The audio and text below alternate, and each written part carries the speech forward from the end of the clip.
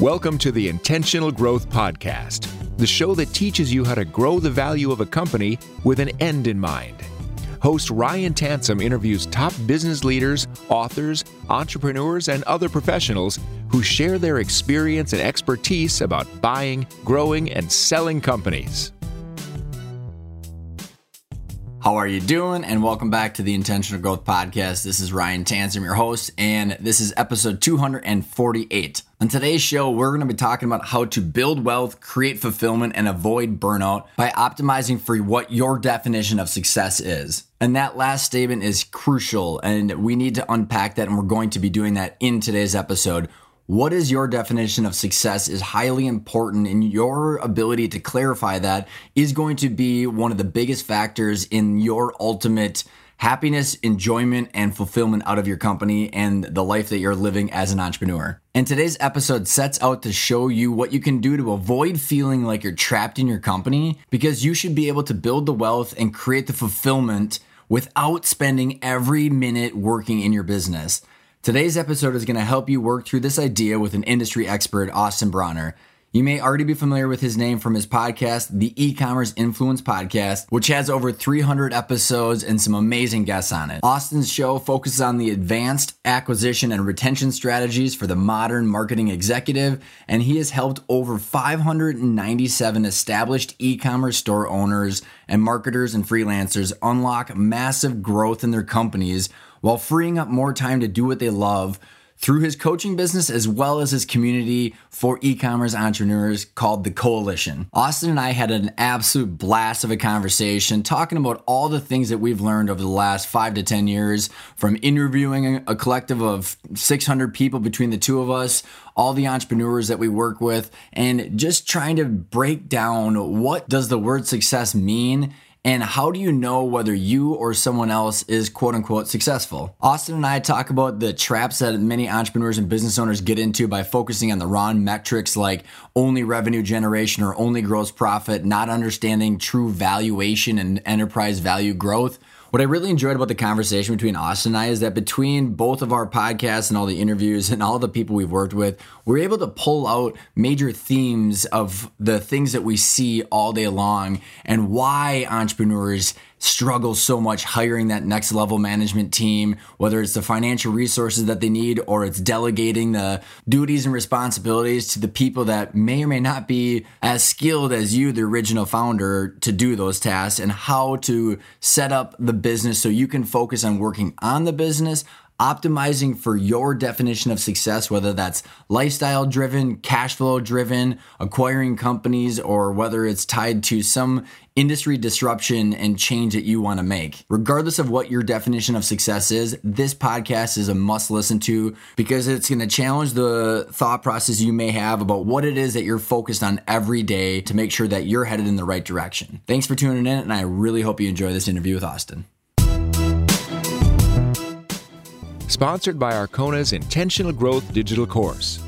Ryan Tansom and Pat Hobby show you how to shift your mindset away from solving for annual income to focusing on strategies that create long-term value, giving you the freedom and choices to take control of the future destiny of your business. Accelerate your knowledge with 36 videos and dozens of exercises that combine decades of experience buying, growing, and selling companies. Learn more by going to arcona.io or visiting the show notes. Morning, Austin. How you doing, man? Hey, I'm doing great, Ryan. Thanks for having me.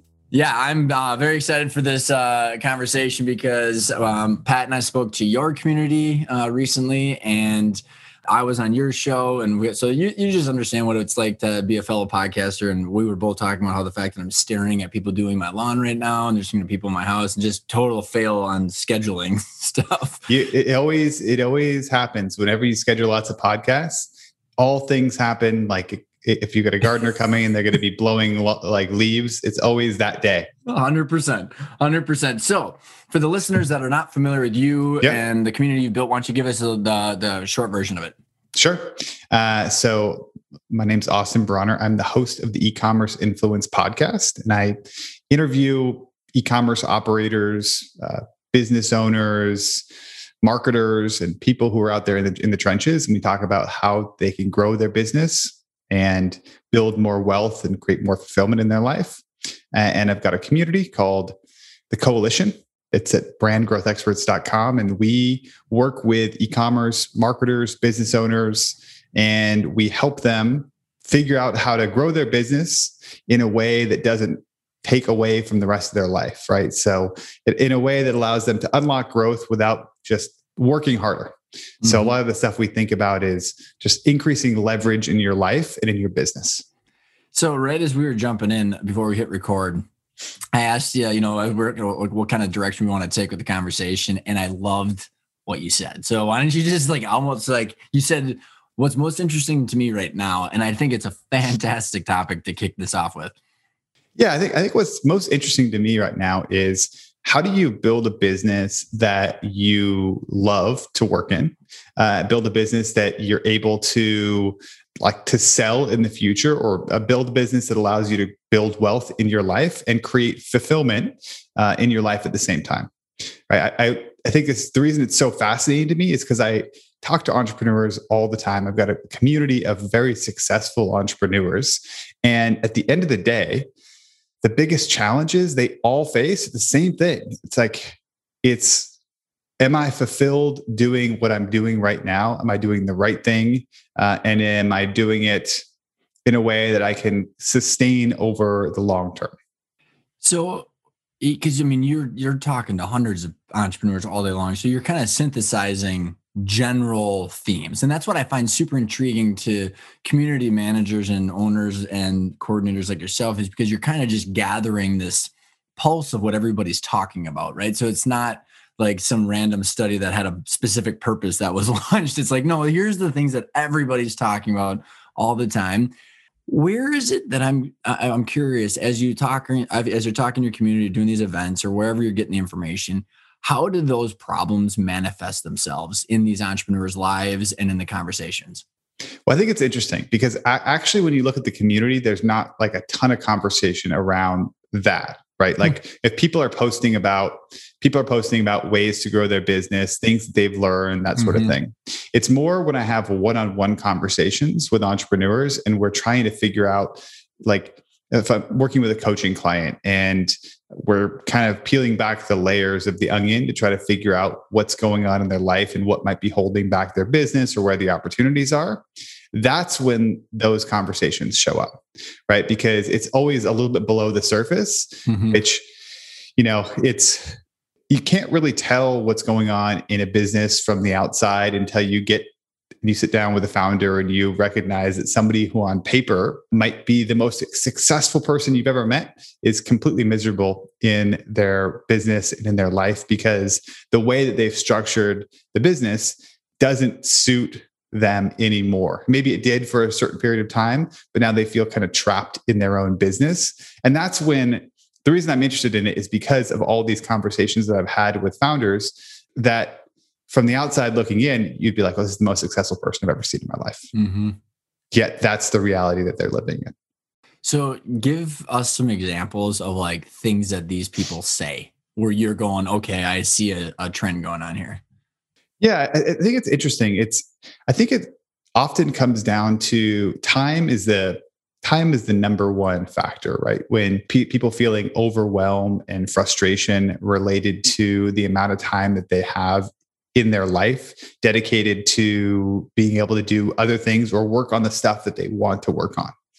And I think this comes back to leverage. And, as you go through multiple, as your business grows and you start to see that there are different levels and you have to continually level up, if you get left behind a little bit and your business goes further ahead than where you were at, it can put you in a position where your time is completely restricted and some of the joy that you got from running your business is just completely evaporated because you feel like every single day you're waking up fighting fires with no end in sight. And you may not have the tools to get to the next level. And the next level might look like hiring some people to help you, hiring more experienced people to help you and take over some of those challenges that you feel like only you can do at this moment. And that's, I was going to say, you touched on something that I think is an interesting thing, which is the self-narrative going on. So do you see like feedback loops that people get in that like their mindset could be potentially one of the biggest challenges? Yes, I think it happens often when companies grow really, really fast. And it's interesting because I work primarily with like e-commerce brand owners.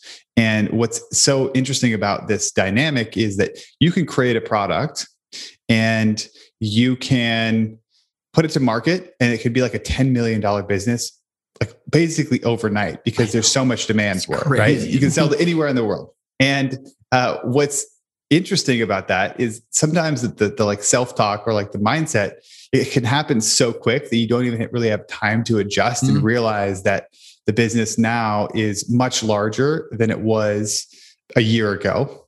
And the same thing that got you to have success, to launch the product and start selling it on Facebook or wherever you are selling this product, isn't going to allow you to get to the next level and isn't going to allow you to free up your time. And I think the big one is like that you have to do all the most important things yourself, and you can't trust other people to be able to take those over. Or like, I think the most limiting one is just not trusting people in general. You're never going to get anywhere if you can't trust somebody to help you grow your business. It's a recipe for lack of fulfillment in your life, frustration, and slower growth. It may be fast growth initially, but that turns around and then it makes it very hard to sustain it. Super interesting that you brought up trust, because a couple of weeks ago, I interviewed a guy named David Horsager who wrote The Trust Edge, and he's got like this whole trust study. And the title of the podcast was "Trust is the most valuable asset of an entrepreneur." Yeah, and because it's like you just have this, you hold on to everything, and then you can't. I mean, things can engulf you without you knowing it. You had said. So actually, but going back to kind of like your overall what's interesting to you, which is life, like this business and life by design. And what you had said a couple of times, what on the outside means success. Oh, everybody thinks success. So what is your definition of success? Oh, that's a good question. My definition for success right now is that I can wake up and enjoy what I'm doing for most of my life. From a work perspective, work does take up a good chunk of my life, my waking hours. And I want to be able to enjoy that. And so I want to wake up and enjoy what I do. I want to have incredible relationships with my family, with my friends, have a level of health that feels like vibrant and something that it also feels like sustainable for me, that I can. Sustainability is really important to me when I say that. I mean, like, I want to be able to do the same thing that I'm doing consistently for 10, 15 years without burning out. That to me is success. And, I want to be able to make enough money to provide for my family and also provide for and increasingly increase the amount of money that my team is making so that they can reach some of the goals that they have. That to me right now is what success looks like. Yeah. I like it, man. I think it's a fantastic definition, because I've had a couple interviews over the last, call it half a year where we're kind of unpacking this, and and time comes up a lot, and then optionality and choices. And like, I think it's just such a hard thing because, there's this narrative of money and revenue and employees, and like, that's how entrepreneurs judge each other. And and yet there's so many people unbelievably dissatisfied or unhappy, and like they don't know how to deal with it, man. Like it's how did you come to that conclusion? Like, did you go through a journey to reach that conclusion? Oh, for sure. I think the first job that I ever had, like real job out of college, I worked for a very fast growing startup in Los Angeles. And the culture was very different. It was like the epitome of like crush it culture. Like, we're going to grow, be $100 million, and we're going to get there as fast as we possibly can. If we don't hit $100 million, that's like basically no success. And it was very invigorating. I was like very excited. I worked incredibly hard. I remember meeting my friend and his dad at this Korean restaurant in Los Angeles, Korean barbecue. And I was working so hard that I got there like 10 minutes early, and I actually fell asleep in the waiting area before dinner because I was just like so burned out and tired. And it was interesting for me because that was my first experience with business. I think I carried that over into my first company where I was working as a consultant and building an email marketing agency. And I had this still like level of belief that needed to be, I was building it to build it versus building what I wanted. I was building it to like show off what we could build. I think that is how I was thinking about it at the time.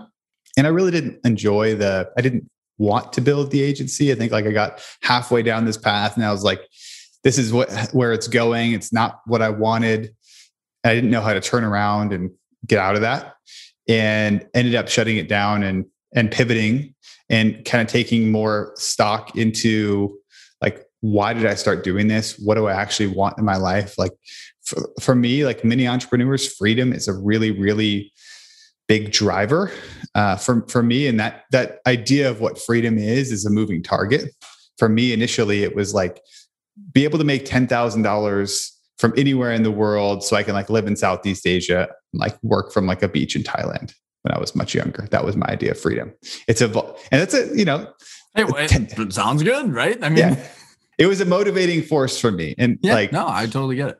And then as kind of evolved and changed as hit goals like that, and they've moved towards larger, different ideas of what freedom means, I've evolved kind of my view of what it means to be successful and build a successful business. I think also from working with a lot of entrepreneurs and seeing that there's no, like, you can build a business in so many different ways, and the amount of your revenue definitely does not correlate to how happy you are. That is I think I'm in a unique position where I get to work with so many different entrepreneurs and see that happiness is definitely not related to your revenue.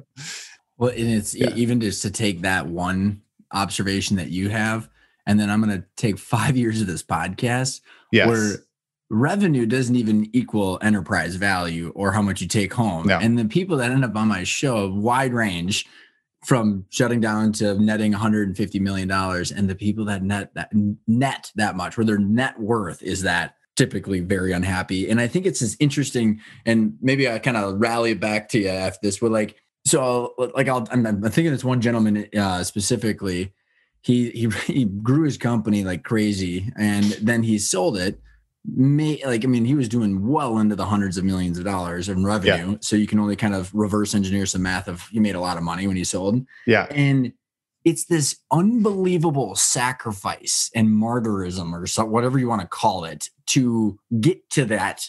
And then you realize, wow, that was the wrong goal. That sucks. I know you're not dealing with as much people maybe that sell, but like, when and how do you see people come to that conclusion? Like, what breaks in the equation so that way people don't have to do that, Austin, right? Like what a shame that like someone didn't enjoy the entire journey, even though they were making that kind of money. I mean, does that make sense or relate?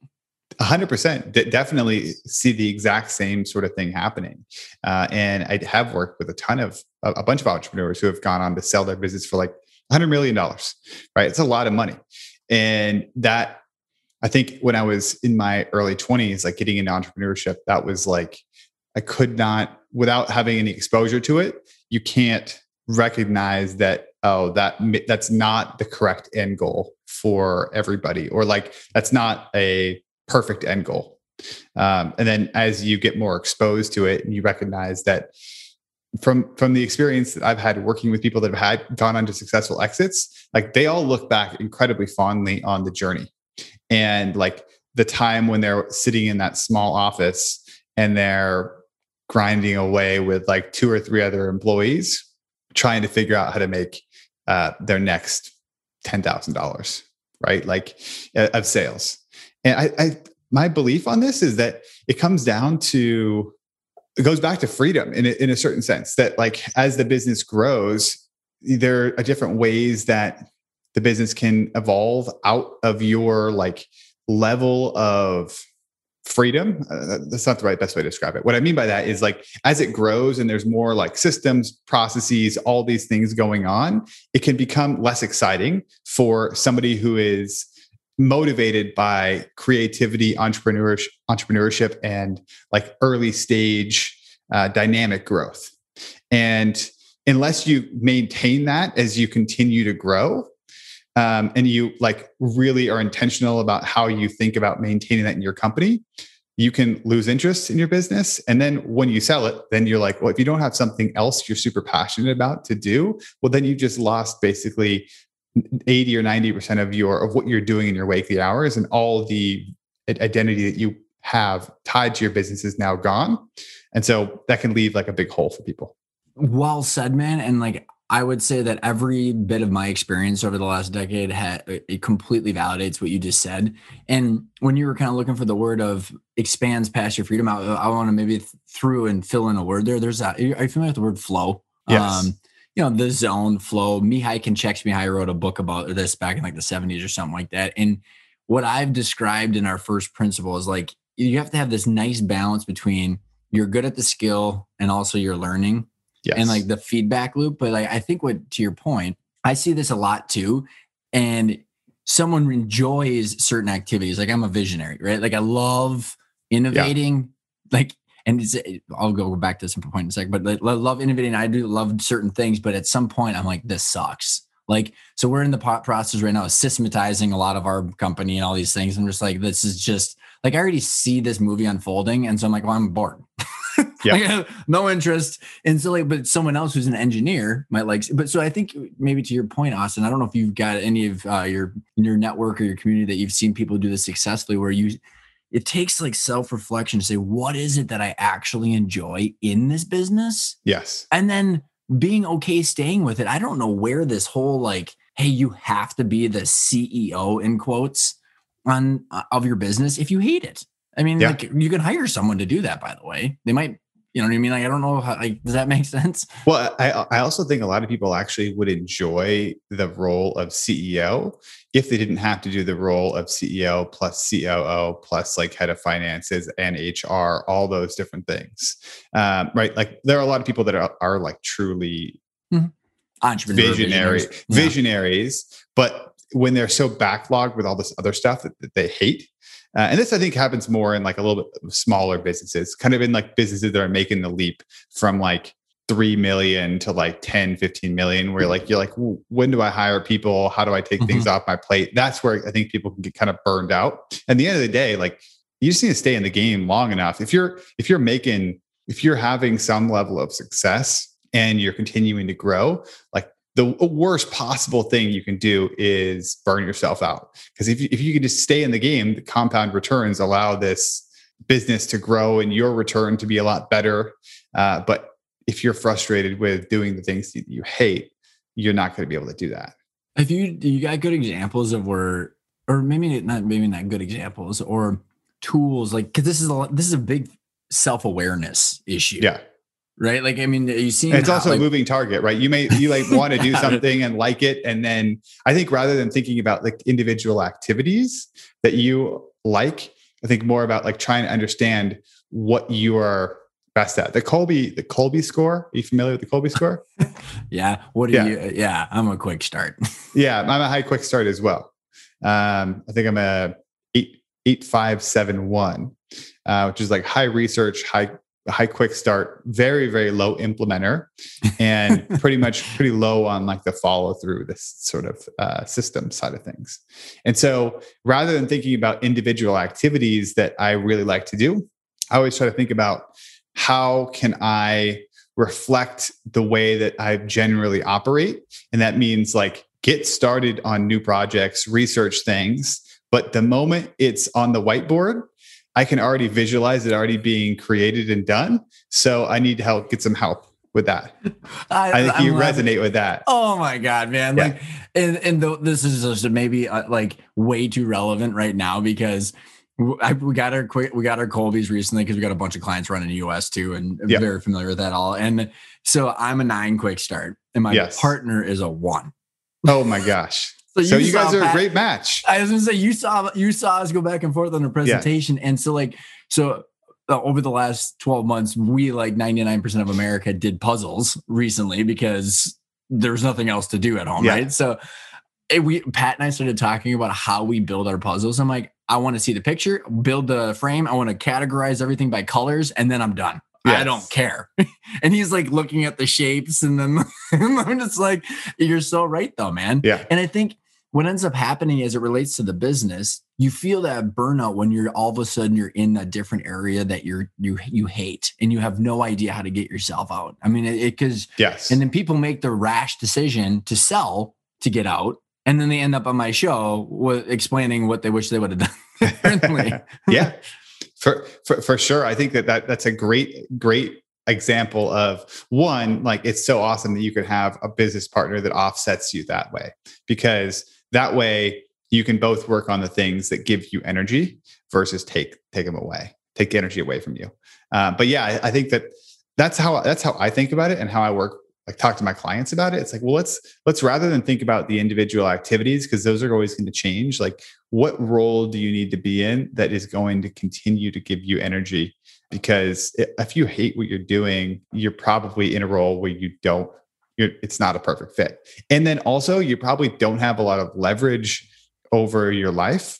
And that's also where I see a lot of very easy, like, I'm going to say easy wins, but like huge wins being made is when people come and they like join my community, and they start learning about the stuff you can automate in your business, mm-hmm. and the marketing that you can automate, and the tools that you can use to be able to take a lot of the stuff that you're doing on a consistent basis that might burn you out if you have to keep doing it, and turning it into something that works for you consistently. And mm-hmm. then you hire, and building a system to hire as well, because everybody hates hiring if they don't have a really, really, really good system for it. But if you reverse engineer hiring and you create a system that always pulls in and attracts incredibly talented people, well, you can change that in your mind, and you can start to love hiring, mm-hmm. because you're going to bring in people that add enthusiasm and ideas to your company, and it makes it a lot easier to run the business. Anything that, looping back one of the earlier parts of the convo, is there a way that you have seen people, or you yourself have gone through to effectively in that process trust the people, or build the trust to be confident to do the things you just described? Yeah. So that, I think, all comes down, that for me is at the front end of the process. And that's the hiring process, right? Like, I have a very methodical hiring process that is multiple rounds. And so one of the biggest mistakes I think business owners make, and this happens, I think, really with marketing founders, but both founders as well, but they get really good at marketing their product, and they don't even think about marketing their business to people that they want to bring in, right? So they got these incredible sales funnels, and then they go post like a 6-bullet job post on LinkedIn, and they expect like incredible people to come to their company. Not going to happen. It's not. So interesting. So my process is like very methodical around hiring, and it starts with first creating an incredible role, right? Like an incredible job for a role for somebody, and telling the story of what that role means to the business, and attracting people. And then goes through multiple rounds of application and we use like our own like hiring. We used to use Airtable, which is an awesome tool. And we ask questions that help determine if they're a good fit. So as they go through multiple rounds, by the time we have a conversation, they've already started to do some of the work they might be doing in this role. Mm-hmm. And we can see how their work kind of matches up. And then we build, a relationship with them and figure out if they're the right fit. So by the time we hire them, we have a pretty good idea that they're going to be able to do the job. And then we start with a 90-day trial period. And after those 90 days, if a person makes it through all of that, they're usually an incredible fit. And do you have personality tests that you do in the middle of all that for the positions? Do a Colby score. So we can kind of get a feeling of where of how people are going to operate in the business. And we go in with an idea of what the ideal Kolbe score for this role might be, right? Like somebody in a support role is often going to need a lot of follow through because it's a consistency type thing. And somebody who's like high quick start, low implementer, low follow through, it's probably not going to do that well in the support role over the long haul. They might do good initially, but not over the long haul. Not once you figure out what the role is, then you're done, which is maybe a couple. Yeah, it's like, okay, I've learned this role. Can I get somebody else to do it? And so how do I trust people? I think a lot of it comes down to the hiring process and then building a relationship, and then also like trust but verify, right? There's like, you want to give people the benefit of the doubt and then and see how far they can go and take their role. And then if you realize that things aren't going well, then you can always go back and figure that out. But you'll definitely lose more by not trusting people than you will gain from always being afraid of what someone's going to do in your business.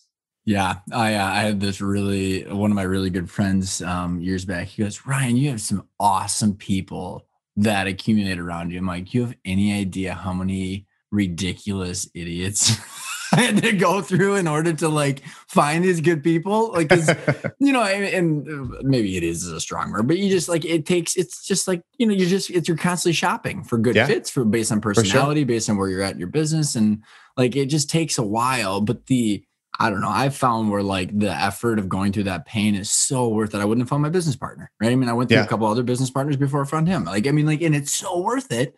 If you know what you're looking for. And I think maybe what I heard from what you just said is you trust the process that you designed that should kick out the highest probability of success. 100%. And every time I've not gone through the process, I've made a mistake. I've ended up that person's not been around, right? I'm like, oh, okay, I'm going to cheat the process here and take a referral from somebody who I trust. And that usually has not worked out for me.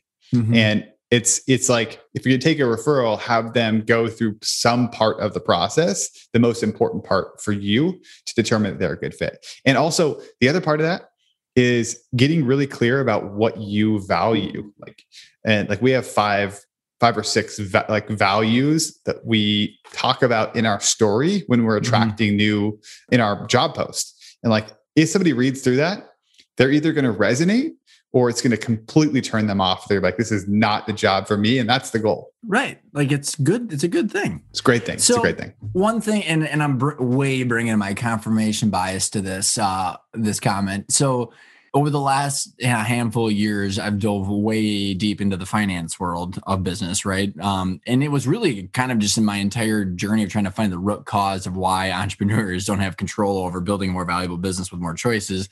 And it just kept coming back to financials. And when I look at all the things that we've talked about are super real. And like, I just want to make it's almost like I don't know if it's a belief or like an observation that I kind of hold at the top of my head. And I want to know whether you think it's like how accurate I may or may not be, is like, when you go from a smaller business and then you grow rapidly without funding, by the way, without burning through other people's money for no apparent reason, right? Like I'm talking like you're organically growing your own business. The things that I watch as I look at projecting out all three financial statements now with the kind of clarity that I now know is possible. I never knew it was possible before.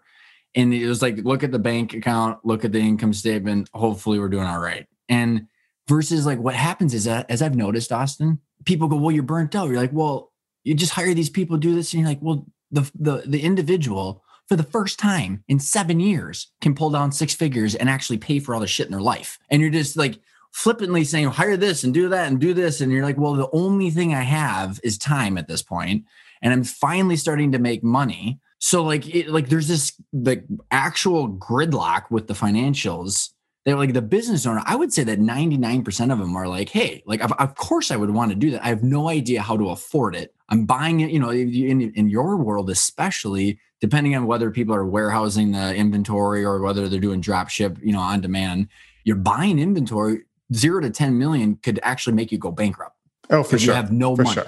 So like, I think there's this issue of like, how do I ladder up to the point where I can actually continue to pay for my life? I don't sacrifice my life, but I also can grow my business, but not feel guilty from all the other people who have taken on money or raised this round. I mean, I don't know. Am I like how accurate or not accurate, but like, is there some truth in what I'm seeing?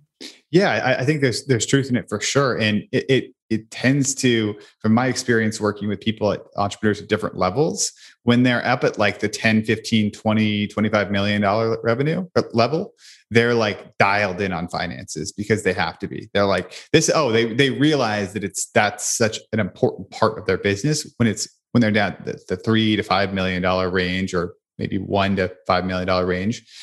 Sometimes they're not focused on it as much because they're just still trying to market and grow the business. And the way that I see it is that, the profit in your business is the lever that you have for more freedom in your life. Mm-hmm. And that freedom could be taken in different ways. That freedom could be pulling in more money for yourself and paying for your lifestyle, or it could be paying for getting back more time.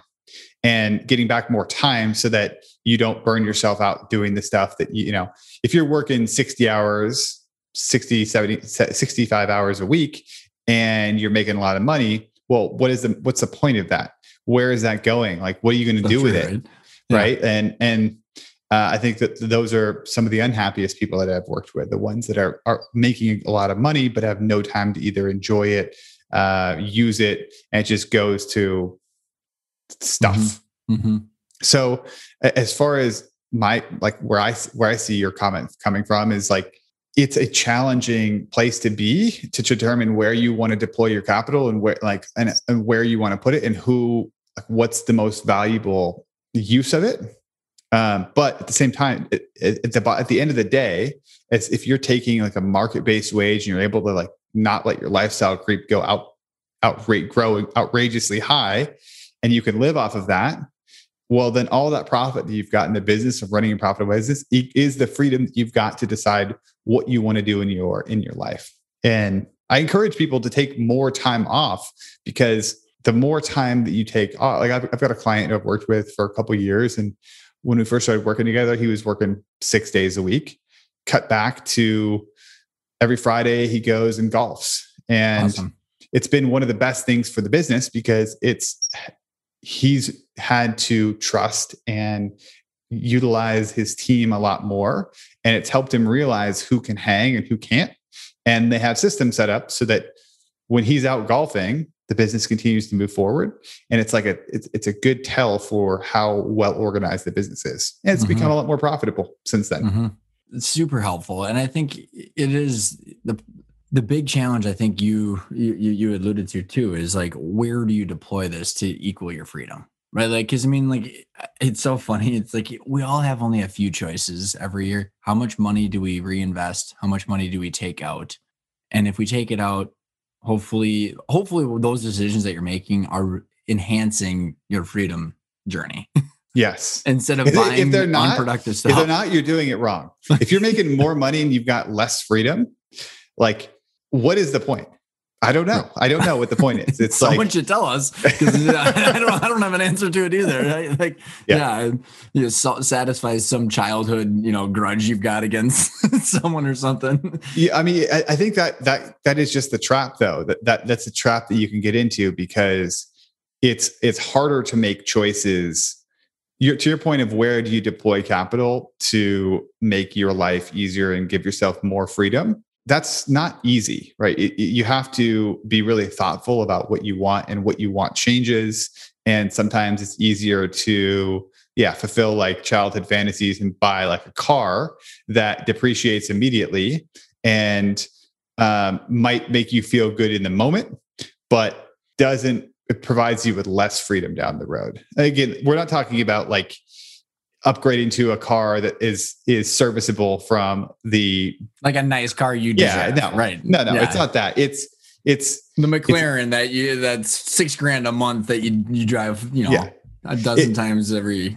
And people, so I'm not judging any. For some people that is massive freedom to them, and that feels incredibly powerful. That was their thing. That's their thing, right? And if you're thoughtful about that, and that actually truly brings you joy, that's incredible. And like I gotta just clarify one part of that comment because there's a couple guys in my YEC group that love their McLarens. Yes. And I, honestly, like if anybody should own one, it should be these guys because they spend more time in that than I do in my house. They probably love it. Yeah, all for it, man. Like, go for it. And that's the thing. It's like it's being thoughtful about that and trying to decide what you want, and if that's truly a good use of it, that allows you to have more freedom and feel better about what you're doing. Great. It's just making those choices. That can be challenging, right? And again, it's a moving target, and yeah. So how are kind of shifting a little bit here? How are you and your community and the places that I know you're spending a lot of time in the networks dealing with the insane growth in e-commerce? I mean, we all knew that this was a thing, right? Like, and especially like, you obviously have known it for a long time, but like the rest of the world kind of woke up because of COVID. You and I have been going like, well, duh, I've been having my stuff ordered for a decade now, but like, like the rest of the world going, okay, now here it is. This is the thing. You got Shopify that's exploded, and you've got Amazon, and like the amount of compounded growth, the aggregators coming into the space. And like, so how are you guys processing what's going on? Is there kind of like, okay, what is the overall like consensus of where people are marching towards and how they're handling this? Well, to put it in perspective, right? Last year, basically, this is being recorded in April, and that's 2021. And April of 2020 was kind of the kickoff, right? Mid-April of like when sales started to really boost in e-commerce. As people in March, it was still like, what is going on? Everyone was still kind of nervous.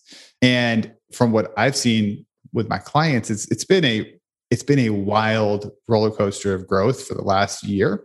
And at this point, a lot of people have just been holding on, trying to staff up to be able to continue to operate. And the people who have won were the ones who placed big bets on inventory and have inventory right now, because we're feeling like the pull of more demand and less supply right now, right? There's still challenges with factories, warehouses, and not able to get products. I think for the most part right now, it's somewhat of a gold rush of demand happening. And I've just been talking a lot about with my community, like at this point, what can you do to make this more sustainable? How can you develop products that are subscription based? How do you develop products that are higher margin? If you're selling other people's products, how can you white label stuff to be able to increase the margin in your business? What type of marketing can you automate so that it's happening rather than just adding people to your business? As you grow, you add sales without people, and SMS marketing, email marketing is a great way to do that. And yeah, I think for the most part, a lot of the people that have had success in this have been in it for years and kind of saw it coming and were hopefully a little bit prepared. And when it hit, they're like, all right, let's go. Like, yeah, this is it's like a surfer sitting out waiting for the wave, and then here it is. And it's not shocking, but you're excited to ride it. I'm curious, like, Austin, because in the different pockets, the online entrepreneurs that I spend, is it like, are people going, oh, look, this is the time to have multiple arbitrage and, grow this up and sell it to Thrasio or one of these other aggregators?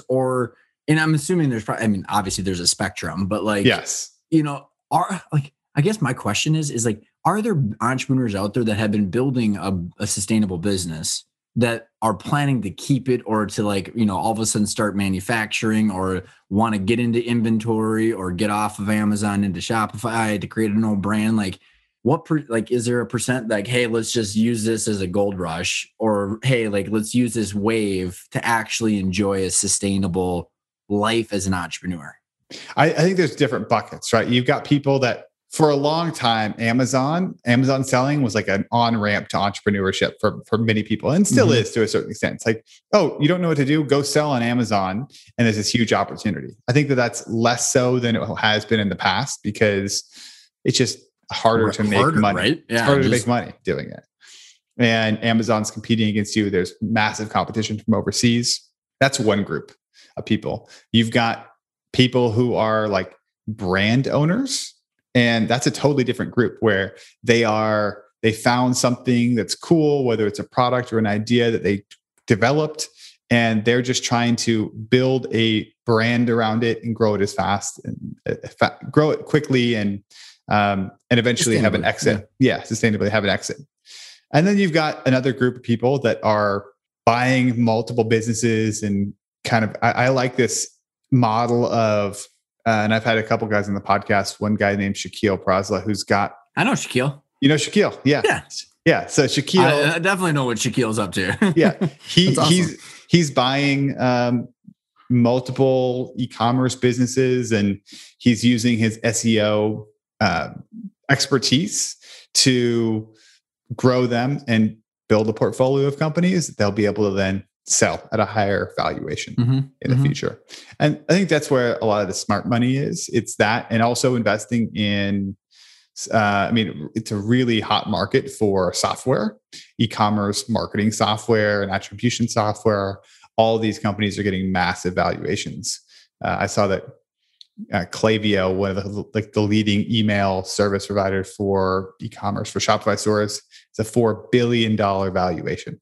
They just raised money right now. Yeah, we're edging into a topic where I'm just like, well, this is a macroeconomic monetary policy issue, but because like you just put the throttle down on money, and the money's got to go somewhere. Yeah. And it goes into already very well good businesses and the good trends, but the trends just get exacerbated, and it's ridiculous. And that's where like another like underlying thought that I had on that comment was like, what my hope is, Austin, honestly, that like a lot of the people in your community realize that they have the opportunity to ride the smart, sustainable wave and create one hell of a life and a lot of wealth.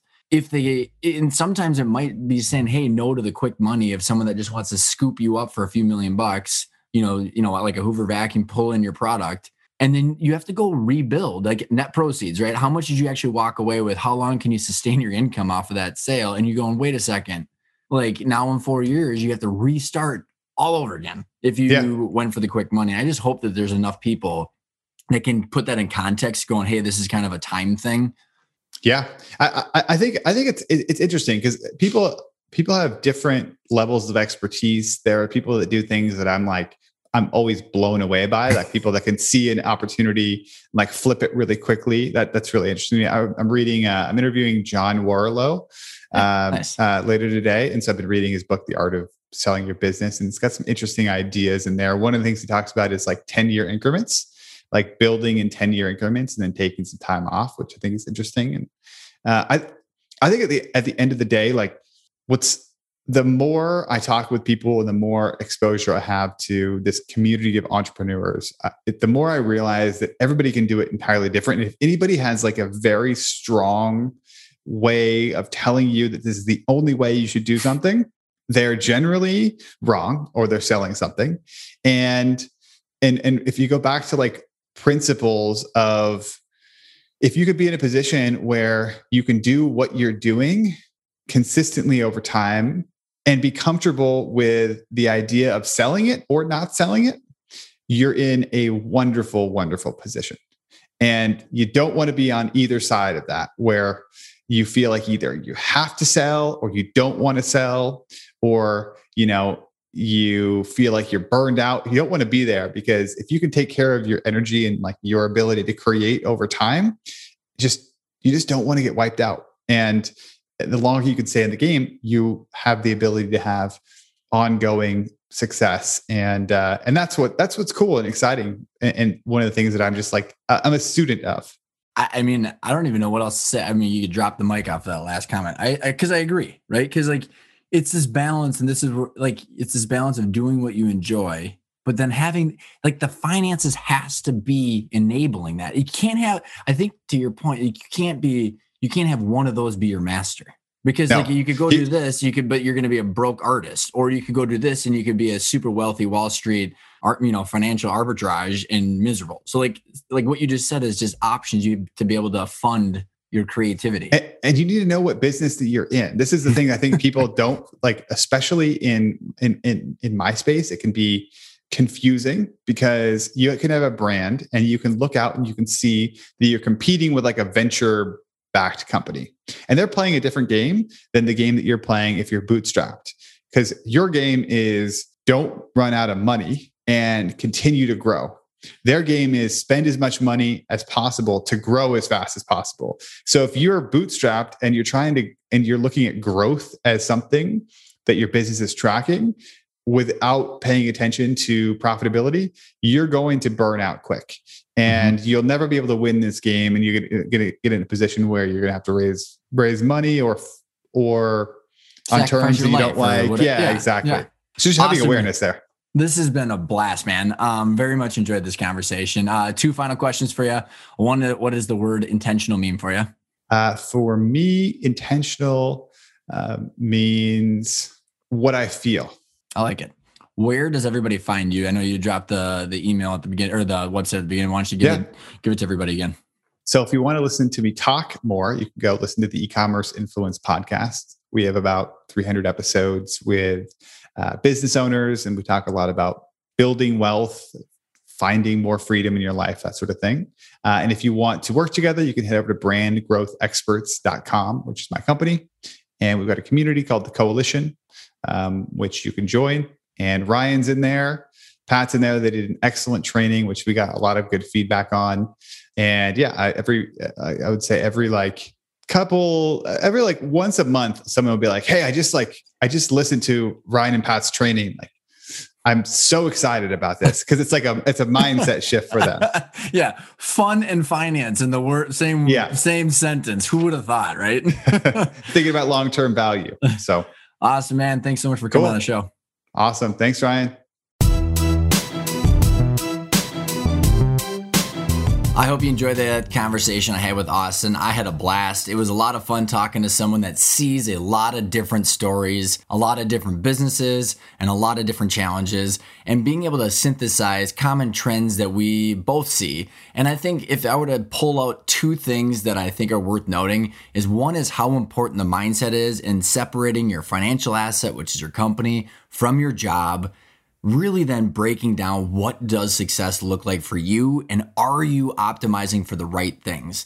The next thing I would say is it is unbelievably important to put the numbers behind your definition of success because it is very difficult to work yourself out of the business if you cannot afford to hire the right people or make the right investments. So I think the big thing to note on that is you could have all these desires to work yourself out of the business or to do certain things, but if the financial plan does not support your vision, then you have a reckoning that you have to deal with, understanding reality and what is today in order to get to that point in the future to make your vision a reality.